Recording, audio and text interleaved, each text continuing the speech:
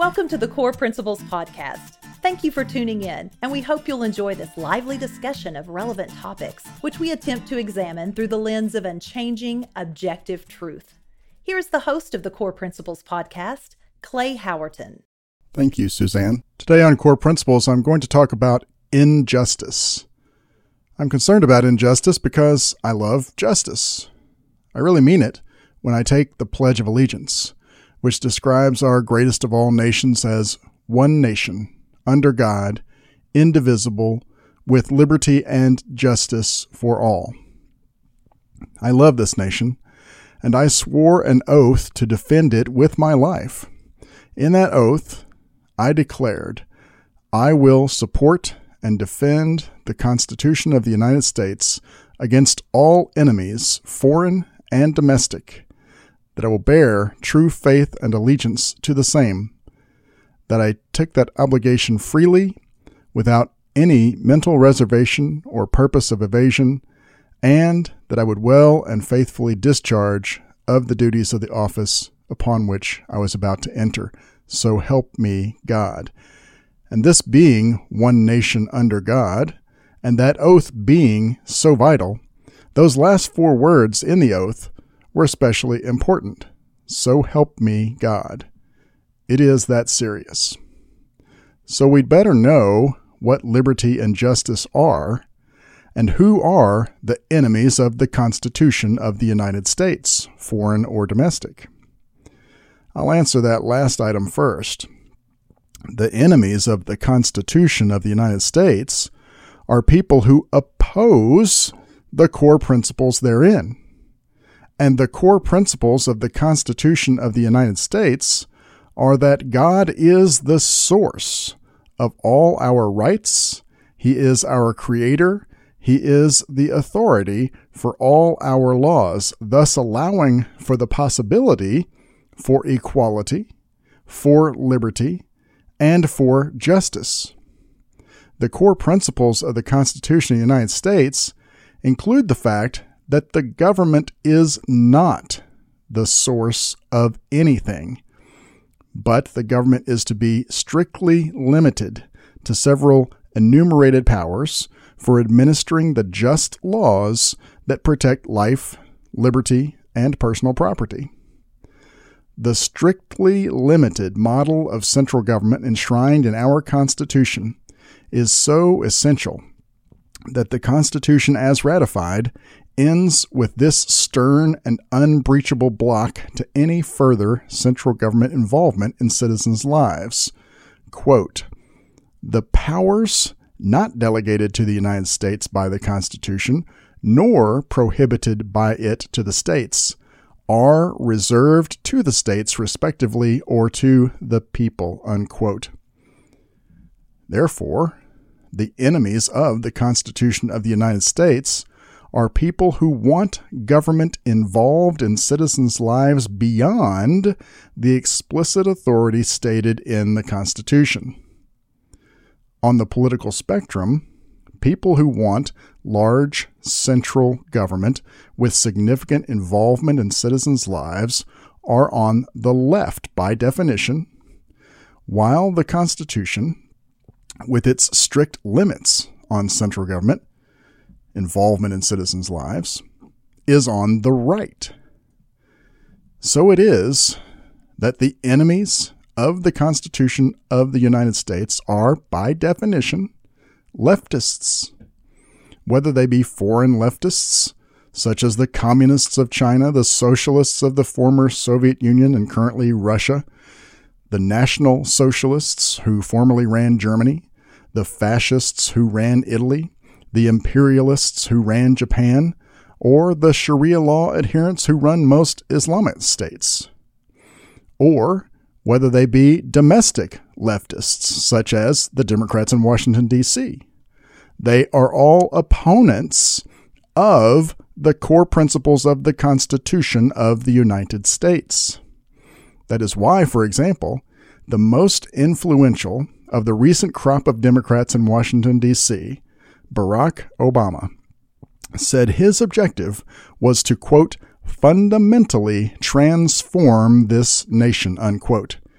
his desired fundamental transformation must necessarily include the eradication of the fundamentals on which this nation is founded, strictly limited government. And one look at the policies his party has pushed, and now pushes ever more aggressively, will prove to any observer that they do, in fact, oppose our Constitution's strict limits on government involvement in citizens' lives. Well, that ties directly to liberty, of course, because a prerequisite for liberty is independence from government. Our founders made this country an experiment in self-governance. But of course, self-governance requires self-governance. Sorry if that sounds too obvious, but it is important. If we can't govern ourselves, and instead we were, for example, willing to violate other people's lives and property, then we'd have to have a civil governmental authority in place to check our behavior and punish us for misbehavior. And we do, of course, but the founders intended that it should be as limited as possible, and that we citizens should govern ourselves as much as possible. The motivation for our self-governance, of course, and obviously, could only be our acknowledgement that we are all under God's authority. And that brings us to justice for all. Because we can truly be equal only if the law applies equally to all of us. And the only way the law can apply equally to all of us is if we are all equally under the same singular authority for that law. And the only singular authority under whom we can all be is the one who created everything. God is creator, lawgiver, and the source of all our rights. Government is none of those things. Government is none of those things. I say again, government is none of those things. So, justice for all means equal justice for all. And this episode is about how the enemies of the Constitution of the United States, which I've already proven just by observing what is defined by convention, are leftists, are perverting that very concept and application of justice. It's so serious, it's a true threat to the very foundation and continued existence of one nation under God, indivisible, with liberty and justice for all. So let's look at some examples of injustice. The United States federal government features a Department of Justice. That department is led by the Attorney General of the United States. Currently, the person in that role is Merrick Garland. My guest on this podcast, David Horowitz, had this to say about Merrick Garland. Oh, Garland, he is a snake. Our senior senator from Kentucky, Mitch McConnell, has done some good things and has failed to do many other things he should do, and so many pro-Americans wish he were more diligent in protecting this nation from leftists. However, we should build a statue and hold a parade to say thank you to Senator Mitch McConnell for one vital, important thing he did. Senator McConnell was the man most directly responsible for keeping Merrick Garland off the Supreme Court. That is an ongoing blessing for the defense of the Constitution. But Merrick Garland now has another way to attack and harm this country, as he is doing in his role as Attorney General. He is overseeing a two-tiered system of justice, which by definition must be unjust. Consider for a first example the leftists' reactions to Antifa BLM burning cities, looting stores, attacking police throughout the summer of 2020. compared to those same leftists' reactions to patriotic Americans accepting invitations from Capitol Police to enter a public building. The glass breakers and instigators on that January 6th at the Capitol were some of the same Antifa BLM thugs, and for evidence of that fact, I encourage you to listen to the Core Principles podcast episode called January 6th, which I published on the 1st of August of this year. The Antifa BLM thugs who burned cities are roaming free, while the patriots were taken from their homes by overwhelming force in raid after raid, then locked up for hundreds of days without trial on charges like trespassing and parading. Meanwhile, the Antifa BLM thugs who broke glass and instigated violence at the Capitol are also roaming free, and neither the Justice Department nor the January 6th Commission have any interest in them. Also related to that situation, the FBI apparently planted people into the crowds to instigate going into the Capitol. A man named Ray Epps is on video and audio doing exactly that. Yet Ray Epps is of no interest to the Justice Department nor the January 6th Commission. The FBI took the perfunctory step, for show, of placing Ray Epps on the FBI's most wanted list after January 6th, but then they took him off of that list after only one day. The direct question about Ray Epps' involvement on behalf of the FBI was put to the head of the Counterintelligence Division within the Bureau. She would not say no, and she did not even bother to claim such a thing would never happen. She merely declined to answer because the obvious answer is in fact the obvious answer. So that's an example of two-tiered justice, which is injustice. Another example involves handling of classified information. As former Secretary of State, Hillary Clinton took classified information out of secure storage and put it in her own house, some of which she left online where the Chinese could potentially access it. As former president, Donald Trump may have taken some documents marked classified out of the White House and to his residence at Mar-a-Lago. If those things sound similar, then you may have not been paying attention to reality, and you may have fallen for media lies. But even if they were similar, you've surely observed that the reaction by the Department of Justice has not been anything close to similar. Clinton has faced no consequences, while Trump has been raided and slandered relentlessly. But let me briefly explain why these actions by Clinton and Trump are not at all similar. Hillary committed crimes, and Trump did not do anything wrong. Much more information about the Trump raid, by the way, is available on a recent Core Principles episode called What If Trump Wasn't the Target of the Raid? Secretary Clinton did not have authority to declassify information. She had her underlings cut off the classification indicators on physical documents she took. And of course, she just blatantly took the electronic data she put on her unsecure homemade server. President Trump did have the authority to declassify things, and he did declassify everything he took as his presidential records. That's why the documents at Mar-a-Lago were referred to as documents marked classified rather than classified documents. There were no classified documents at Mar-a-Lago because the original classification authority, President Trump himself, declassified them. Furthermore, they were never unsecured. They were in a secure, compartmented information facility, SCIF, cleared to handle the highest classifications, and they were always guarded by Secret Service.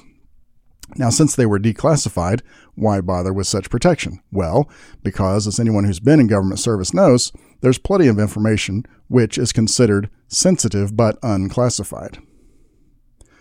In case anyone is confused by the fact that President Trump, as original classification authority, could not be guilty of mishandling classified information, here's a brief excerpt from an article by left-wing, Trump-hating Noah Feldman from May 15th of 2017. Quote, "The president has inherent constitutional authority to declassify information at will, and that means the federal laws that criminalize the disclosure of classified secrets don't apply to him." Unquote. These true facts upset Noah Feldman, of course, because Trump, but they remain true facts, and even Feldman had to acknowledge them. Note, by the way, that these facts do not make the president above the law, but we do entrust the commander-in-chief with certain authorities, and classification and declassification are among those authorities. The next example of unequal application of justice features Joe Biden and Donald Trump, as well as the leaders of Ukraine. When Joe Biden was vice president, his son Hunter and, almost certainly Joe himself, the big guy, were involved in outrageous crimes involving Ukraine. The Ukrainians had started investigating the Biden's criminal activity. Joe Biden bragged about how he used the leverage of whether or not to release funds from the United States government to the Ukrainian government as a way to directly blackmail the Ukrainians to stop investigating the Bidens. Here is the direct quote from Joe Biden. Quote, "I told them to fire the prosecutor or they wouldn't get the $1 billion. And son of a," expletive deleted, "he got fired." Unquote. The consequences for Joe and Hunter Biden? None. Later, President Trump met with the new president of Ukraine, Volodymyr Zelensky. President Trump knew of the activities involving the Bidens and how that had directly corrupted our own government in the Obama administration, and he also had heard that Zelensky was a reformer who intended to root out corruption in Ukraine. President Trump told President Zelensky that he hoped Zelensky would live up to his promise to root out corruption, even such corruption as had affected both countries. In doing so, President Trump offered nothing, nor did he threaten to withhold anything, nor in fact did he withhold anything. The consequences for President Trump for doing nothing wrong? The Democrats impeached him, of course. The Senate acquitted President Trump, since he did nothing wrong, but if there had been enough Democrats in the Senate, they would have convicted him for no reason other than Democrats hate America and have no integrity and no decency. For our next example of injustice, let's look at what happens to people who question the integrity and security of our elections. Here's a couple of minutes worth of many, many more examples that I don't want to take the time to play, featuring Democrats claiming with no evidence that Republican election victories are fraudulent and illegitimate. You can run the best campaign, you can even become the nominee, and you can have the election stolen from you. Trump didn't actually win the election in 2016. He lost the election, and he was put into office because the Russians interfered. Trump knows he's an illegitimate president. The one thing that Trump is fearful of when it comes to his being president is that finally we will see how illegitimate his victory actually was. I have an objection. I object to the 15 votes from the state of North Carolina. I object because people are horrified. He's an illegitimate president. So that was a very tainted election, and in that sense, it's illegitimate. Why do you think the president is going to such great lengths to essentially prove that he beat you? Because he knows he didn't. He knows he's an illegitimate president. There was a widespread understanding that this election was not on the level. We actually won the last presidential election, folks. They stole the last presidential election. After the election, when you stole the election, you came back here and said, get over it. No, we're not going to get over it. You know it, I know it, they know it. We won that election. As we look at our election system, I think it's fair to say that there are many legitimate questions about its accuracy, about its integrity. There are still legitimate concerns over the integrity of our elections. The question, obviously, is how many instances were not caught that we don't know about? Number one, we've seen a lot of what I'll call honest glitches where it just didn't work right, but also that these machines are hackable. A dishonest employee of the vendor, or a dishonest employee of a local board of elections, or simply someone who knows electronics and has a computer at home, could hack into these machines and put in a secret instruction to disregard every 20th Democratic vote. But in 2020, the Democrats provably did commit massive fraud, and they illegally altered voting rules during the election season using the pandemic hysteria that they generated as their excuse.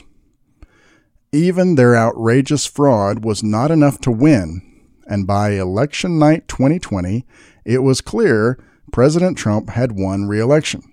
So, the Democrats in several states called timeout. They kicked out the required poll observers. They told everyone they would not do any more counting until the observers returned the next day.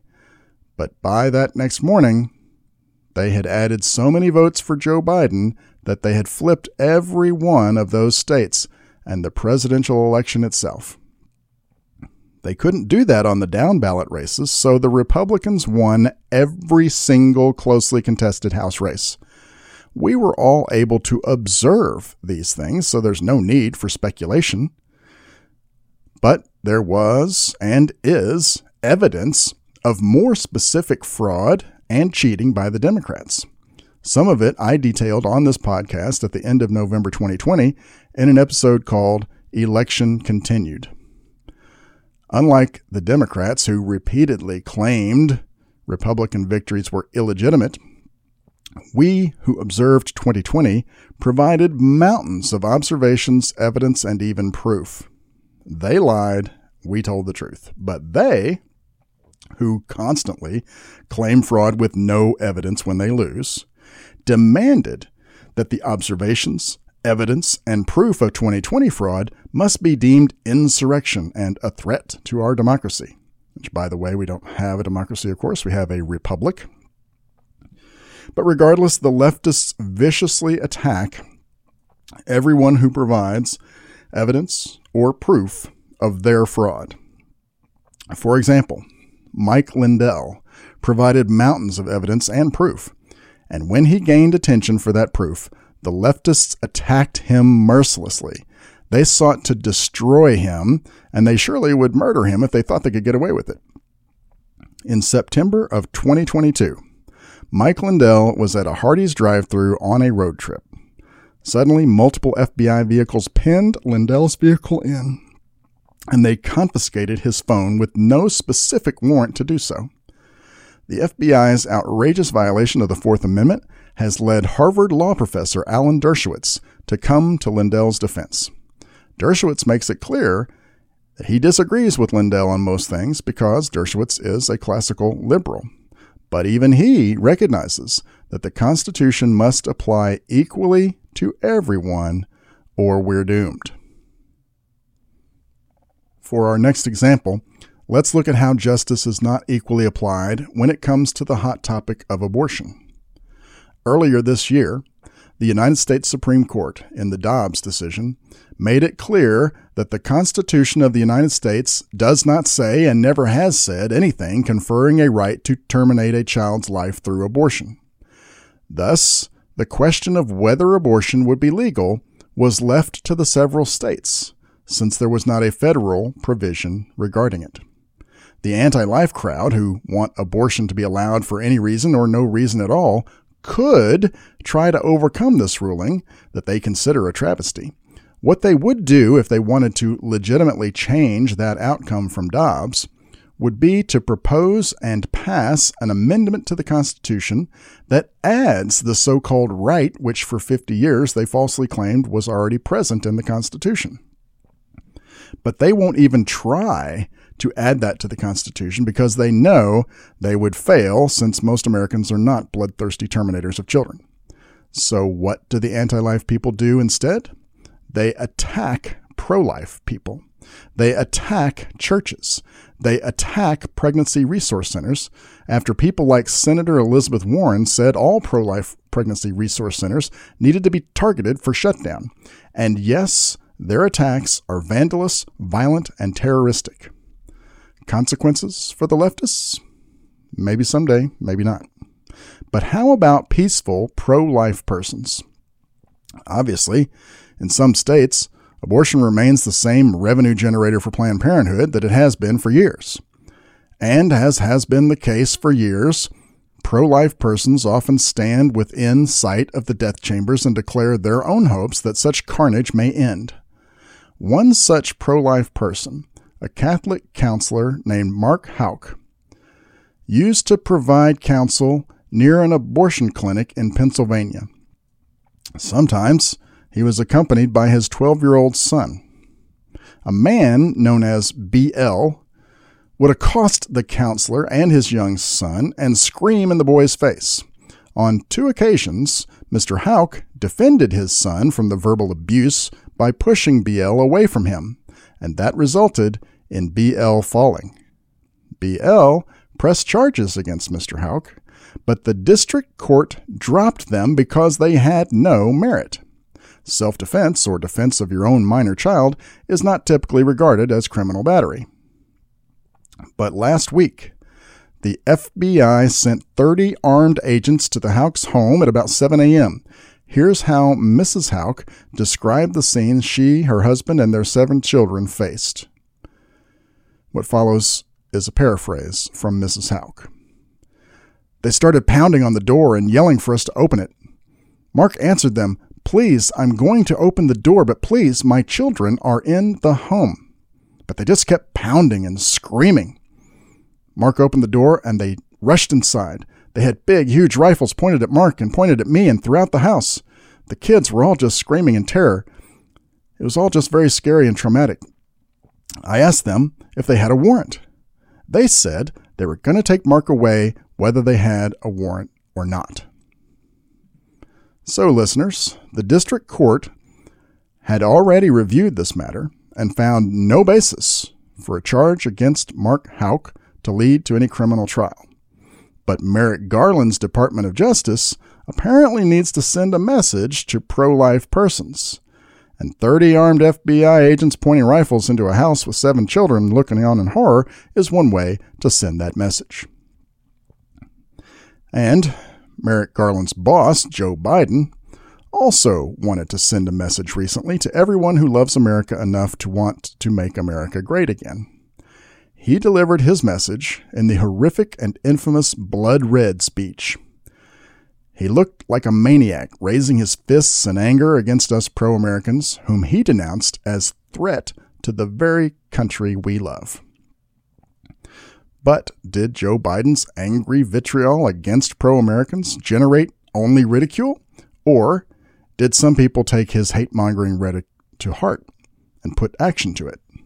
Unfortunately, it was the latter.